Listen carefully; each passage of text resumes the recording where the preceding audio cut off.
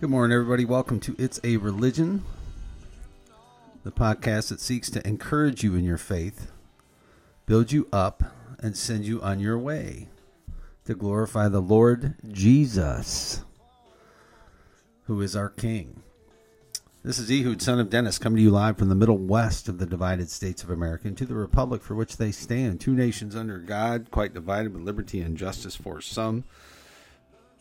And it used to be right versus left, Republican versus Democrat, but as we see in the People's House, supposedly the People's House, you have the establishment versus the people.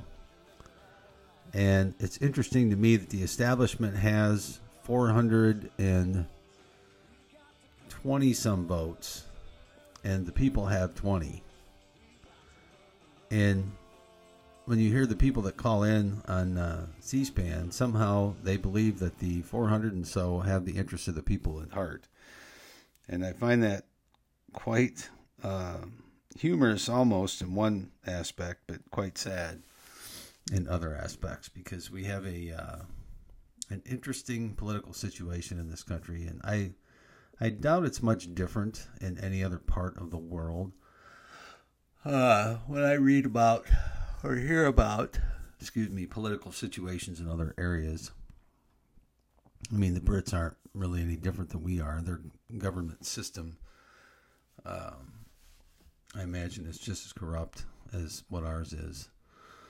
Because at the end of the day, it's about money. You know, money, it's, the Bible says, I've just been reading in 1 Timothy 6, the love of money is the root of all evil. And I think a lot of the people that get into government nowadays and end up meeting with lobbyists and things like that, there's so much money in it. I mean, how does Nancy Pelosi end up buying a $30 million mansion when she's been living on a $200,000 a year salary for 40 years or whatever it's been? And I think, in reality, we really do need term limits. The idea that you need to have seasoned people in Congress, I don't think it really helps. I don't think the issues are that complex. They don't ever write their own bills anymore. These career institutionalists write all these bills, and, all these people end up voting on them, and they don't even know what's in them, half of them. Yet they collect the paycheck. And so, I even struggle with that at the local county level, being involved in that stuff the way I am. So anyway, it's an interesting deal. And, the thing that's wondrous about the whole thing with life at this point is when you put your faith and trust in Christ, at the end of the day, none of that matters. You can have the worst government on the planet of the earth that persecutes you and seeks to circumvent you, which, you see in China with people who want to put their faith and trust in Christ. At this point, at least, we're still free in this country to worship God in the way that we so choose. And so to be thankful for that is certainly a wondrous thing. And at the end of the day, we're only going to be here for a short time anyway. So keep that in mind. You're going to be gone from this earth a lot longer than you're going to be here. So if indeed those of us who put their faith and trust in Christ are correct, and that you will someday, sorry, I got to adjust things on my desk here, that you will someday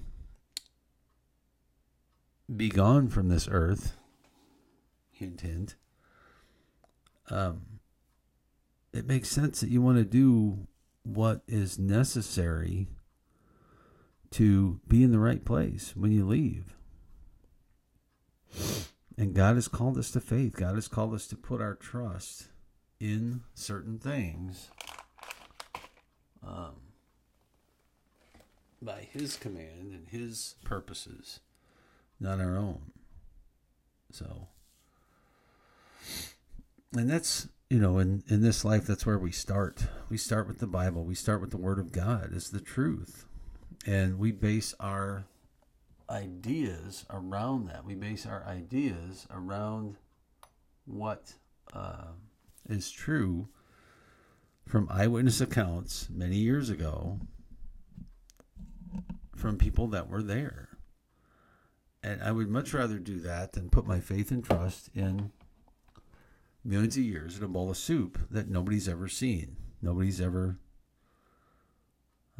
had a chance to even analyze because no one was here to write anything down. It's just blind faith. It has nothing to do with science whatsoever. It's just a good excuse to not have a holy God that you have to submit to. People don't like to submit. Do you like to submit? I don't like to submit to authority. I don't like to, I'm sure most wives out there that are Christian wives don't like the idea of submission to their husbands and everything. That's a hard thing, but yet God calls us to. The Lord Jesus Christ himself submitted to the Father in all things. And he showed us that. Paul the Apostle submitted to the Lord Jesus in everything. Submission is a part of life. It's a decision. But we're so worried about our own rights nowadays that we don't think about what's right and true and good and the way in which we should really have our attitudes adjusted and walking in humility, walking with purpose, but in submission to the Father and the Son. And once you do come to that conclusion finally, because you will either here on this earth or you will when you stand in front of him someday to account for your life. That will happen. And that's just a fact. He said that it is true, and it's true. That is the only truth that really should matter in this life. So, but again, what's your starting point? What's your starting point for your faith? The faith that you have. You have faith. What are you putting it in? Are you putting it in people? Are you putting it in a system of religion that somebody developed that is dead? Are you putting it in a system of religion that supposed science communicates to you? Or are you putting it in the one true God? So, here it is, a religion. We've been reading through the Bible, and we are at Exodus chapter 15 this morning. The Israelites are coming out. They just passed through the Red Sea, where God built walls out of water. Who else can do that? I know a lot of construction guys, and I bet not one of them can build a wall out of water. So I want to follow the guy that can do that, the being that can do that, the one who made us in his image. Exodus chapter 15, then Moses and the people of Israel sang this song to the Lord. I will sing to the Lord, for he has triumphed gloriously. He has hurled both horse and rider into the sea. The Lord is my strength and my song. He has given me victory. This is my God, and I will praise him, my father's God, and I will exalt him. The Lord is a warrior. Yahweh is his name.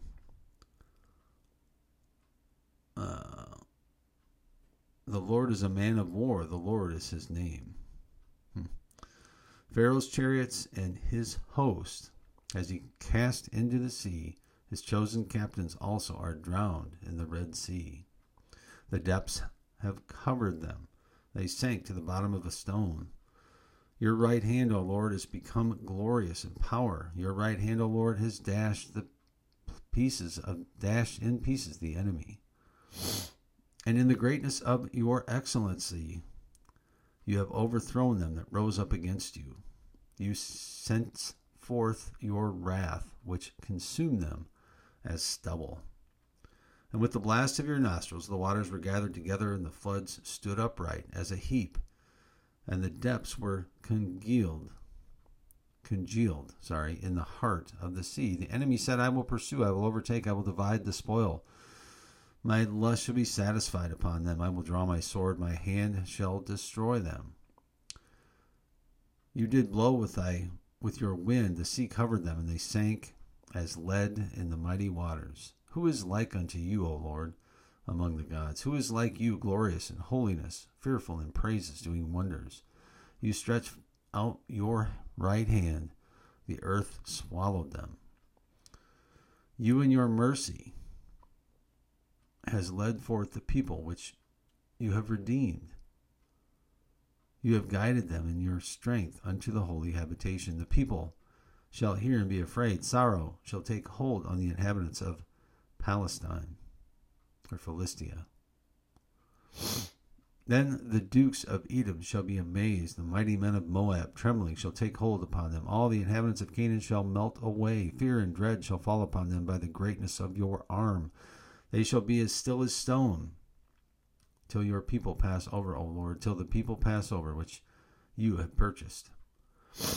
You shall bring them in and plant them in the mountain of your inheritance, in the place, O Lord, which you have made for them to dwell in sanctuary, O Lord, which your hands have established. The Lord shall reign forever and ever. Let's remember that, people.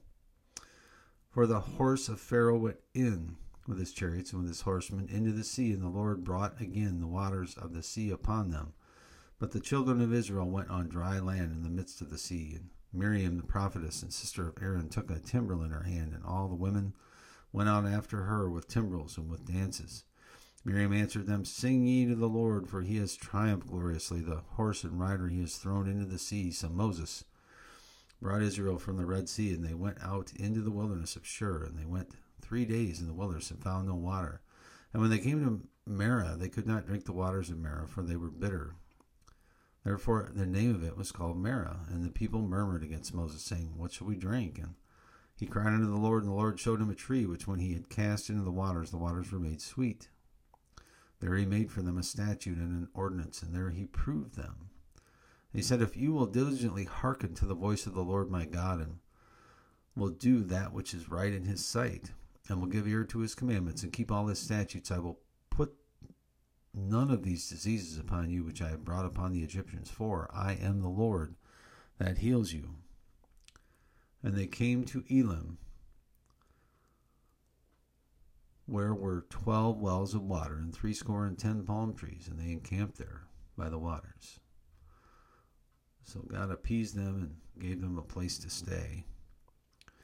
You know, so often we, as our own gods, in some way, think that we know better than God, think that somehow something that he did wasn't right, or something that the way in which he did it didn't make sense to us, or we didn't think it was the right way that he should have done it. And yet, who are we to question God, the one who made us? You know, it is like our own children questioning us.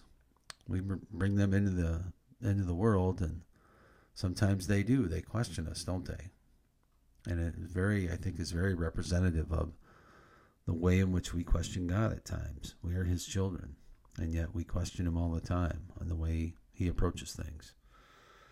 So, Lord God Almighty, forgive us for doing that, for questioning you, for complaining, for not trusting in you completely.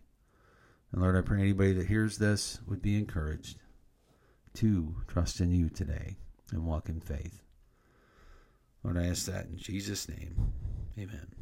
Hey, thanks for stopping by. We will be back tomorrow. Hopefully, Lord willing.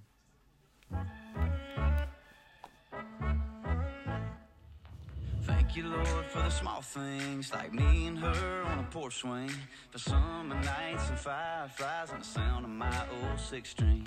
Blessings on blessings on blessings on blessings, if I still got breath in these lungs. And that's all I need to get down on my knees and be thankful for all that